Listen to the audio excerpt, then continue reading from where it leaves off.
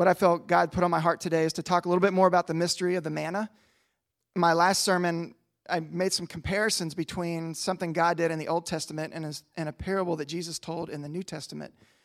And if you remember, when God delivered the Israelites, or the Hebrew children, out of Egypt, they had been slaves for 400 years. They had lived under the authority and the dominion of man, and they hated it. Anybody know why they hated it? It's a very biblical trick question here for you. Because God did not create us to have dominion over each other. He created us to have dominion over the things he created, but not each other. We're created to love each other and serve each other. And to live in 400 years underneath someone else's domination, it was horrible. And anyone who lives under the dominion of anybody else, that's why you don't like it. Even if you think you're free and you've got a boss who puts the thumb screws on you and a bad boss. I know there's good bosses too, but the point is, we're not created to live under the dominion of others, but under the dominion of him. And we are supposed to love one another.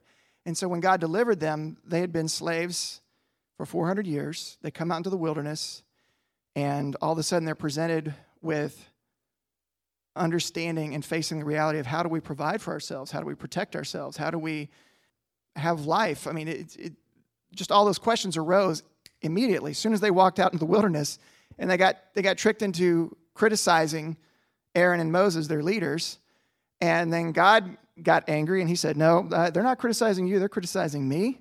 And they got rebuked, and God basically said, okay, I'm going to put you in your place. I'm going to show you. I'm going to provide so much food for you. And that was when he provided the manna. The manna was a heavenly bread that they had never seen before. And God gave specific instructions about when it would appear, when it was to be collected, when it was not to be collected, how much was to be collected. And it was a physical lesson, like we would have a lab in school today.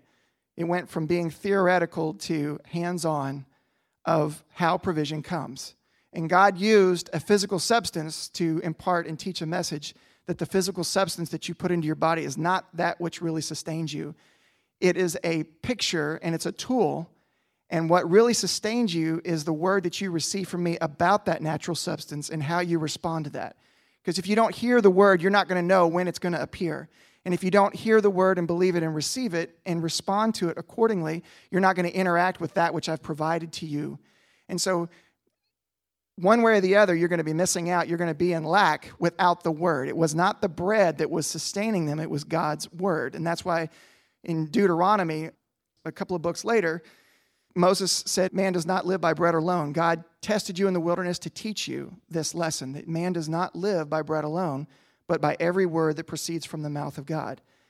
And what I love about that verse and that promise, that scripture, are the words in it.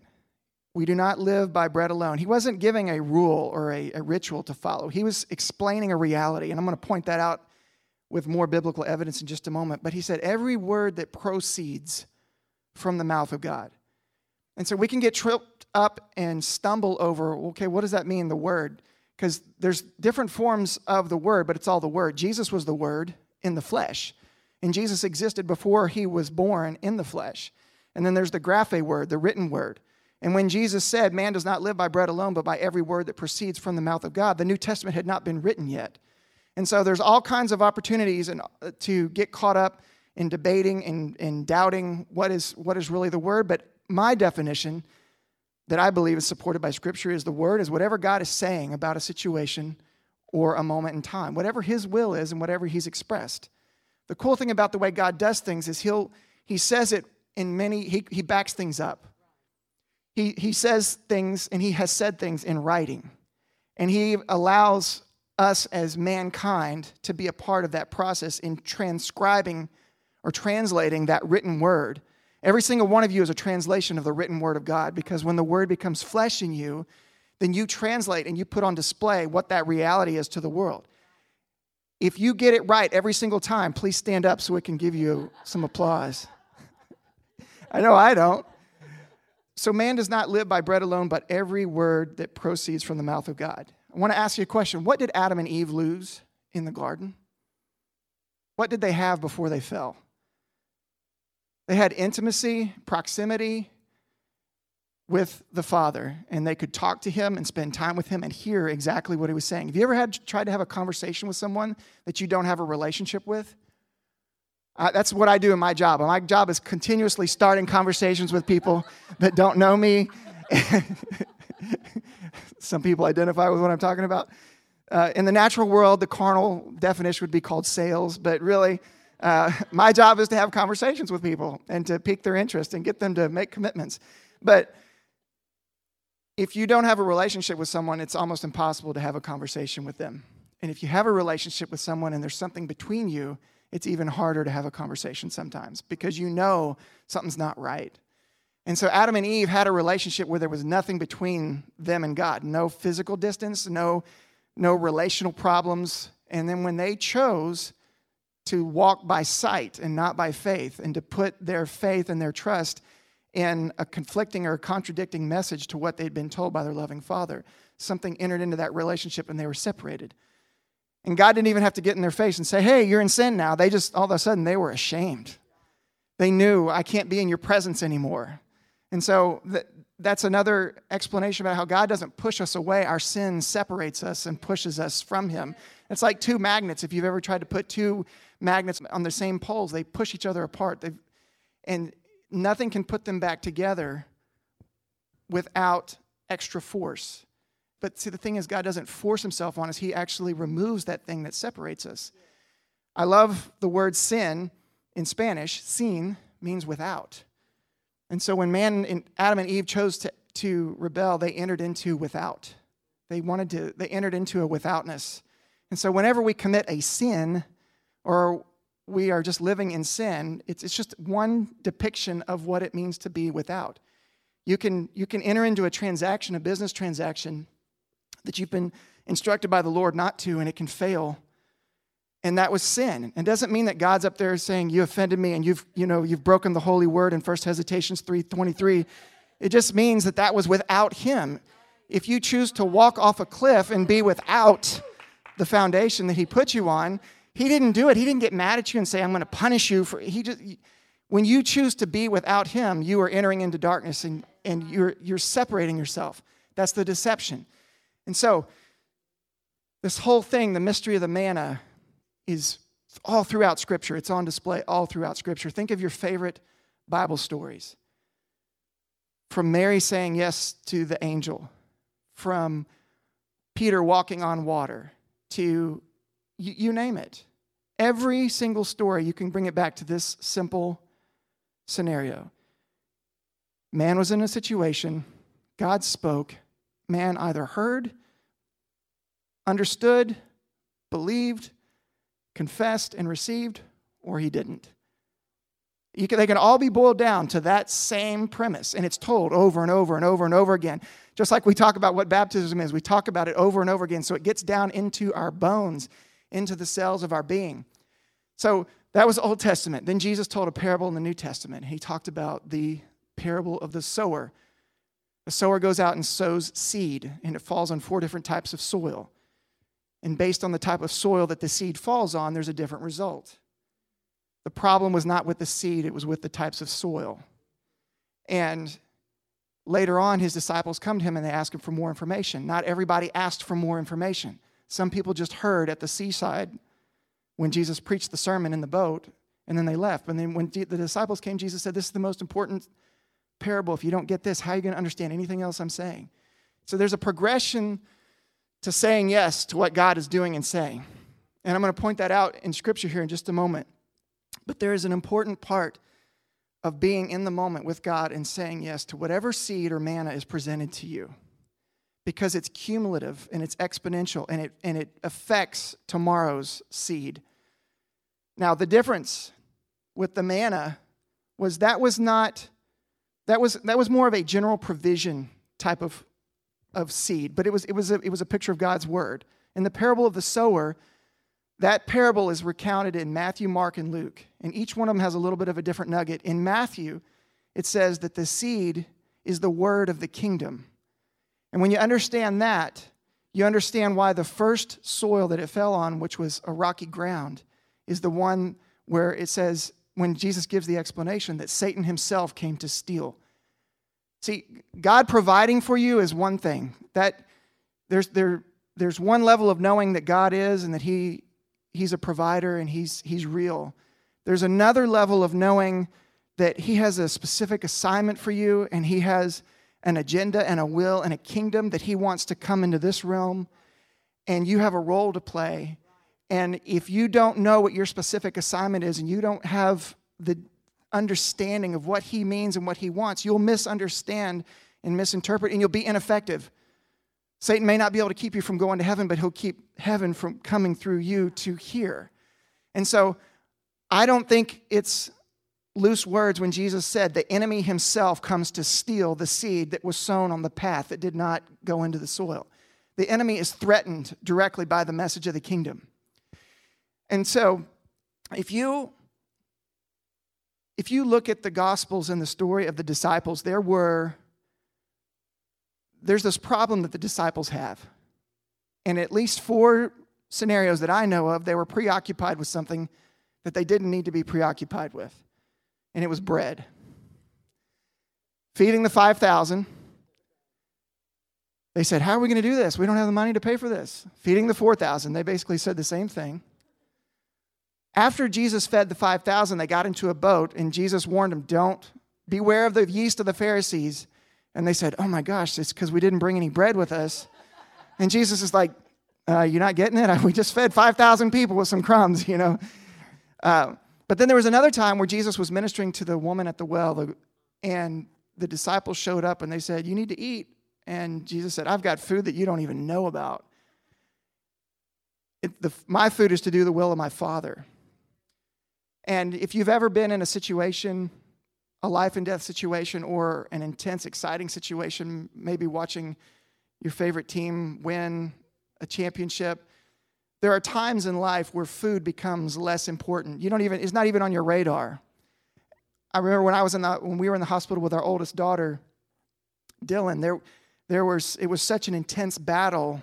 People were continuously reminding us, you need to eat. They would bring us food, but I believe that's a small inverted picture of what Jesus was so focused on doing what his Father was doing and saying that he did not care about the things that natural man is preoccupied with. And if you go to Mark 6:52, this is after the feeding of the 5,000. And I'm going to read verse 51 and then 52. And then he went, so this is, they're on the storm. They're in the middle of the sea. Jesus walks on the water, and then Peter does, and then they all get in the boat. And so when he got into the boat, the wind ceased, and they were greatly amazed in themselves, beyond measure, and marveled. Now, to a natural, unrenewed mind, that would seem like an incredible thing. I mean, isn't that what God wants, is for us to be amazed and to marvel at him? God is great. You know, I'm just trying to illustrate. I like to be dramatic sometimes. But I mean, religion would tell you that that's what God is after, is for you to marvel at him. There were 3 different groups of people when Jesus got baptized. One of them said, I just heard thunder when God spoke. Another said, it is God, but it's not for us. And then there was a third group that heard the message. Religion would like you to be as close to the flame without jumping in the flame and just go, there's a flame, but it's not for me. And the next verse says what was really happening is the reason why they marveled and were amazed is because they had not understood about the loaves, because their heart was hardened. And that's why I say it's important whenever there's manna on the ground or seed sown, it's important that we acknowledge it and go after it and receive it into ourselves, because it can affect the next scenario or situation that we're in. They had just seen Jesus multiply food for 5,000 people. And here they are in a boat, in a storm, and they're debating on whether or not they brought enough bread. And then when Jesus does a miracle, they're amazed and they marvel at it. But it says in Scripture that the reason why they were amazed and marveled is because they didn't understand what he did the last time. And so it's the onus is on us to go out and pick up the manna. The onus is on us to receive the seed and to say, okay, what condition is the soil of my soul? It says in Scripture that man lives by faith. We live by faith and not by sight, and that Jesus came to give us abundant life. I know there have been many times in my life where I didn't feel like I was experiencing the abundant life. And I think it's not unfair to say that we probably know many people who believe in Jesus, but they're not experiencing abundant life.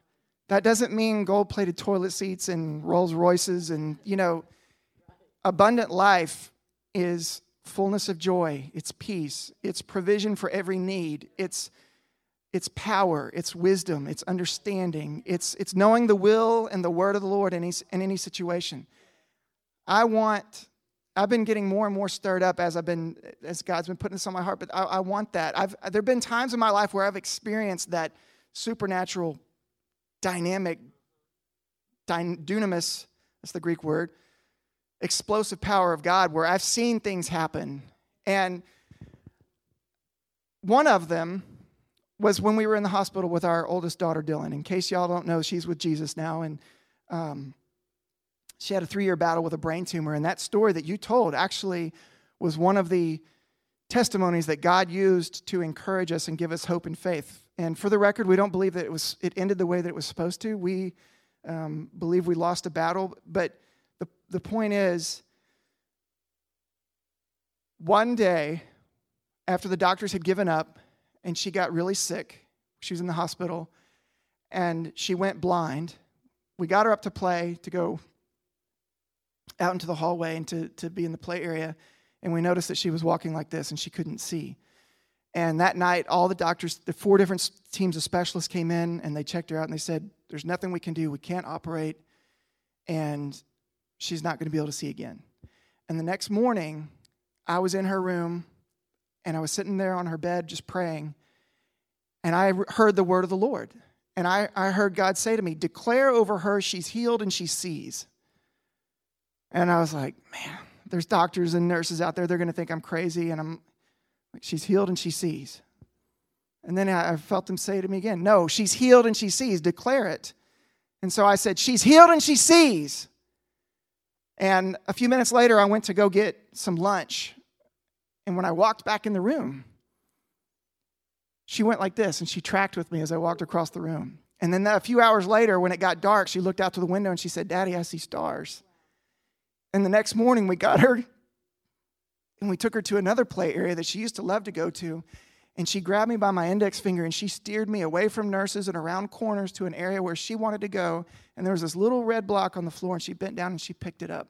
And she said, look, Daddy, there's a whole bigger story behind all that. But that was one of those moments where I heard from heaven and earth's circumstances moved.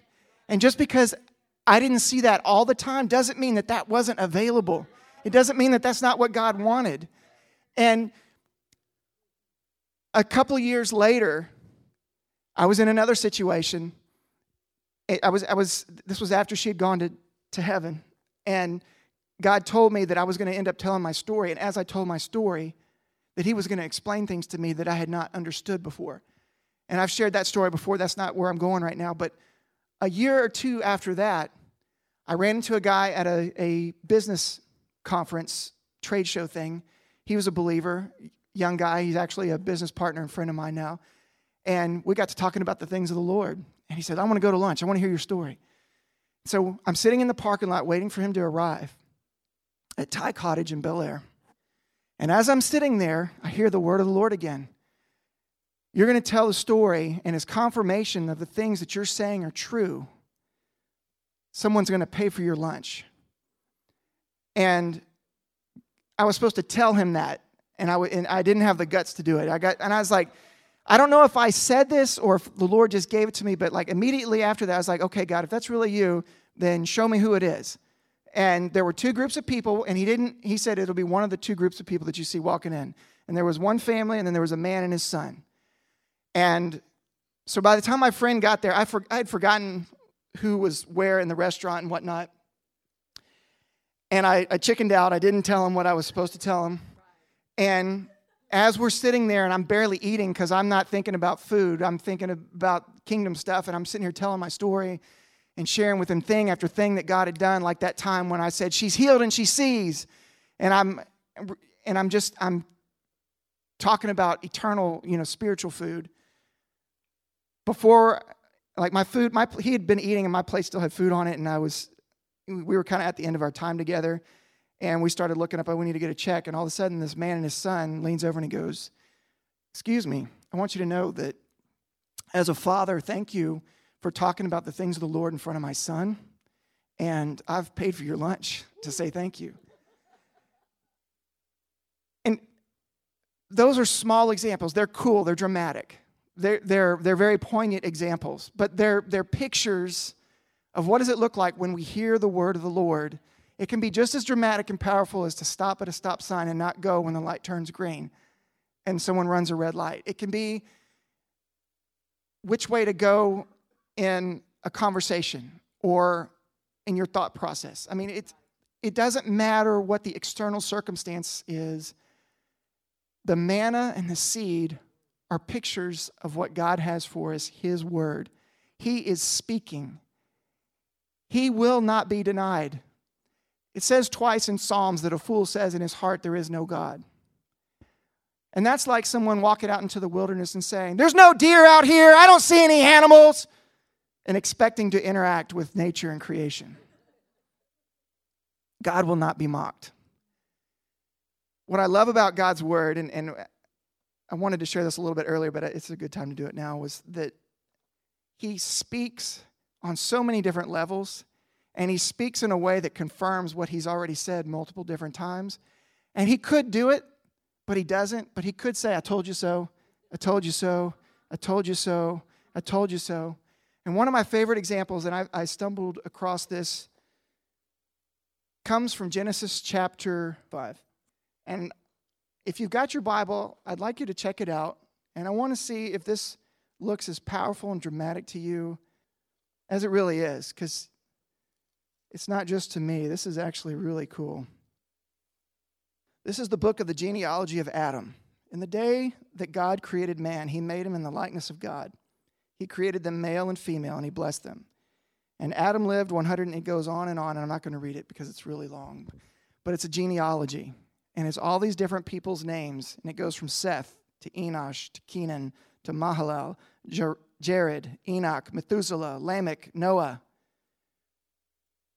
And at first glance, especially in our translated, transcribed English language, it just looks like a bunch of boring words. But like I've said before, God, He's like the ultimate screenwriter, script writer, playwright. He's got Easter eggs hidden all throughout in Scripture and in our lives and in everything.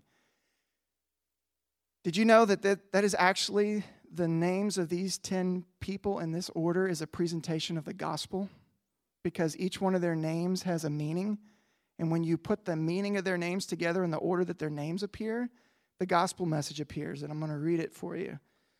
Adam means man. Seth means appointed. Enosh means mortal or frail or miserable. Kenan, sorrow. Mahalalel, the blessed God. Jared, shall come down. Enoch, commencement or teaching. Methuselah, his death shall bring. Lamech, despairing. Noah, comfort or rest.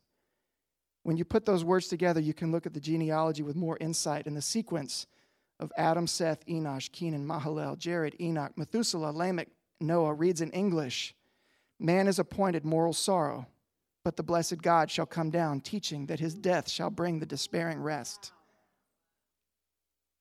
Don't say that God's not speaking. It's our privilege and our opportunity to enter into the yes, this side of our limited perspective and ability.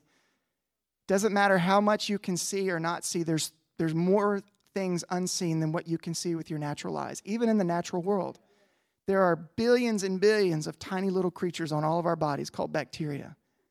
Some of them are bad, but most of them are good. There are stars in the heavens that are bigger than you can even wrap your mind around, much less even see because they're so far away. But just because we don't see these things does not cause them to not exist. And just because we're not aware, we can't comprehend what they are, does not mean we're not affected by them. Astrophysicists are starting to come to the conclusion, some, that the universe is so perfectly set up so that we can have life here on this planet. But when the veil is fully lifted and we are able to see everything that we couldn't see before, that is when it will be too late to make a yes or no vote. God created a kingdom that we could enter into only by relationship and trust. See, Adam and Eve tried to live by bread alone without knowing it. It wasn't the fruit, it was the instruction about the fruit that allowed them to be his representatives and to interact with him in intimacy and to have authority. And like the centurion said, I'm a man under authority. When I say something, someone does it. You don't have authority if you're not submitted to authority. And the only thing they had to do was to say submitted to one command, and they had all of heaven as their resource. That's what Jesus came to bring back. That's the mystery of the manna, that when it's there, pick it up and take it. And the manna itself is not what sustains you. It's the instruction about it from the one who gave it that tells you how, when, and where to get it. He speaks, you hear, you understand, you believe, you confess, you receive. Just like the disciples, because of the hardness of their heart and their lack of understanding, missed out on what God was doing in the next. That picture's in reverse. When we do understand and we do make it a point to press in, because the disciples did good things, they pressed in and they said, we want to understand. When you do that, that allows and enables you to enter in more. So every service, when we say yes in worship, I believe there's a cumulative effect. I believe that the next time we get together, there's going to be more that's available to us. And we carry that with us as we go from this place. And so the mystery of God's word is on display, and it has been, and it will always be. And it's our invitation to enter in and say yes. Whether we've received salvation from our sins and that withoutness has been removed, or whether or not we've entered into the abundant life that he has for us, or whether or not we have entered into discipling others, which is also a part of the abundant life. It doesn't start and stop with one thing. It's continuous, it's cumulative, and it's exponential, and it builds, and it's about intimacy, and it's about him. And the way he gets his glory is when we say yes to him. Last point, if you look at the Lord's Prayer, our Father, who art in heaven, hallowed be your name. Your kingdom come, your will be done. Stop there. All that speaks of who he is and his glory and what's going on in his realm. Look at how the Lord's Prayer ends. The kingdom, the power, and the glory are yours forever and ever. It starts and stops with him getting the glory. But the way he chose to do it is backwards. And it's weird, especially to our world and the way we think about things. Look at what's in between those two things. Give us this day our daily bread. Forgive us our sins as we forgive those who sin against us. Would you like to be forgiven the way that you forgive others? Or, because that's how you get, it's not about going to heaven. That's a whole other teaching. But there's a correlation between how you forgive others and the effects of your sin in your life. Lead us not into temptation, but deliver us from evil. All of that is a picture of the relationship between God speaking and us hearing, understanding, believing. When you believe with your heart, you're justified. When you confess with your mouth, I forgot the rest of the verse. You believe and then you confess and then you receive. That's how you see heaven on earth, is through us hearing and saying, you, O God, our Lord, I hear what you say and I say yes to it. Let it be done to me according to thy word, like Mary. The word becomes flesh. And then all of a sudden, the invisible God is put on display in the lives of his children who bear his likeness. And they say what he says, and they feel what he feels, and they put on display what he's thinking and what he wants at all times. And he gets glory in a way that Satan and no other entity ever could. Because he's not doing it through manipulation and coercion and force. He's doing it through willful intimacy and relationship. So, Father, we thank you for your word. We thank you that we can say yes or no. You've given us the opportunity and the freedom to make that choice. We realize that sometimes we are deceived into saying no. And that's why it's so good to avoid many words, like it says in Proverbs. We see now more than ever that your kingdom and all the spiritual realm works through agreement and the expression of that agreement through our words. There's still so much more to uncover. We know there's more. We know that you are always speaking and that one day you will be fully known for who you are. We thank you that you chose to allow us to be part of that process and to enter into our inheritance even after we had forfeited it. Father, may we have the courage, the wisdom, the insight, the understanding to be aware of what you're doing and saying at all times. Forgive us for when we don't. Forgive us for when we ignore. But Father, show us today how we as individuals and as a church can say yes, and how we can have soft hearts that receive the seed of your word, and that we can have discernment and perception and the ability to grasp and perceive what you're doing at all times, whether in a service or in a song or in a testimony or a sermon or a gathering or in anything. Thank you that you're omnipresent and you're omniscient.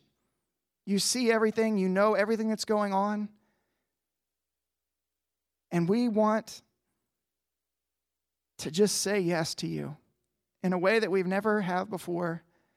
Show us the areas of our hearts and our lives where we've willfully or ignorantly said no. And forgive us. Forgive us, Father. Forgive our nation.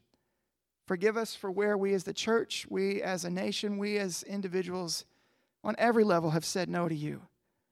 And help us to just renew our minds. I thank you, Father, that you didn't call us to have renewed minds. You called us to be transformed by the renewing of our minds. And that comes from every word that proceeds out of your mouth on a daily basis. You haven't called us to live on yesterday's manna. You provide every day. But you also give specific words for specific situations, like the two that I shared from our journey. God, I just want to declare and express that it points to so much more, and it's never a condemnation or a guilt trip to feel bad about the past, but it should always be a reaffirmation and a redeclaration that you are on your throne, you are working, you've got more in store, and if we will just say yes to you today, there's nothing that is impossible with you, because it's about you and it's not without us. And we thank you for all the mysteries of your kingdom, for being a loving Father, for giving good gifts. And we just say, have your way in us, Father. In Jesus' name, amen.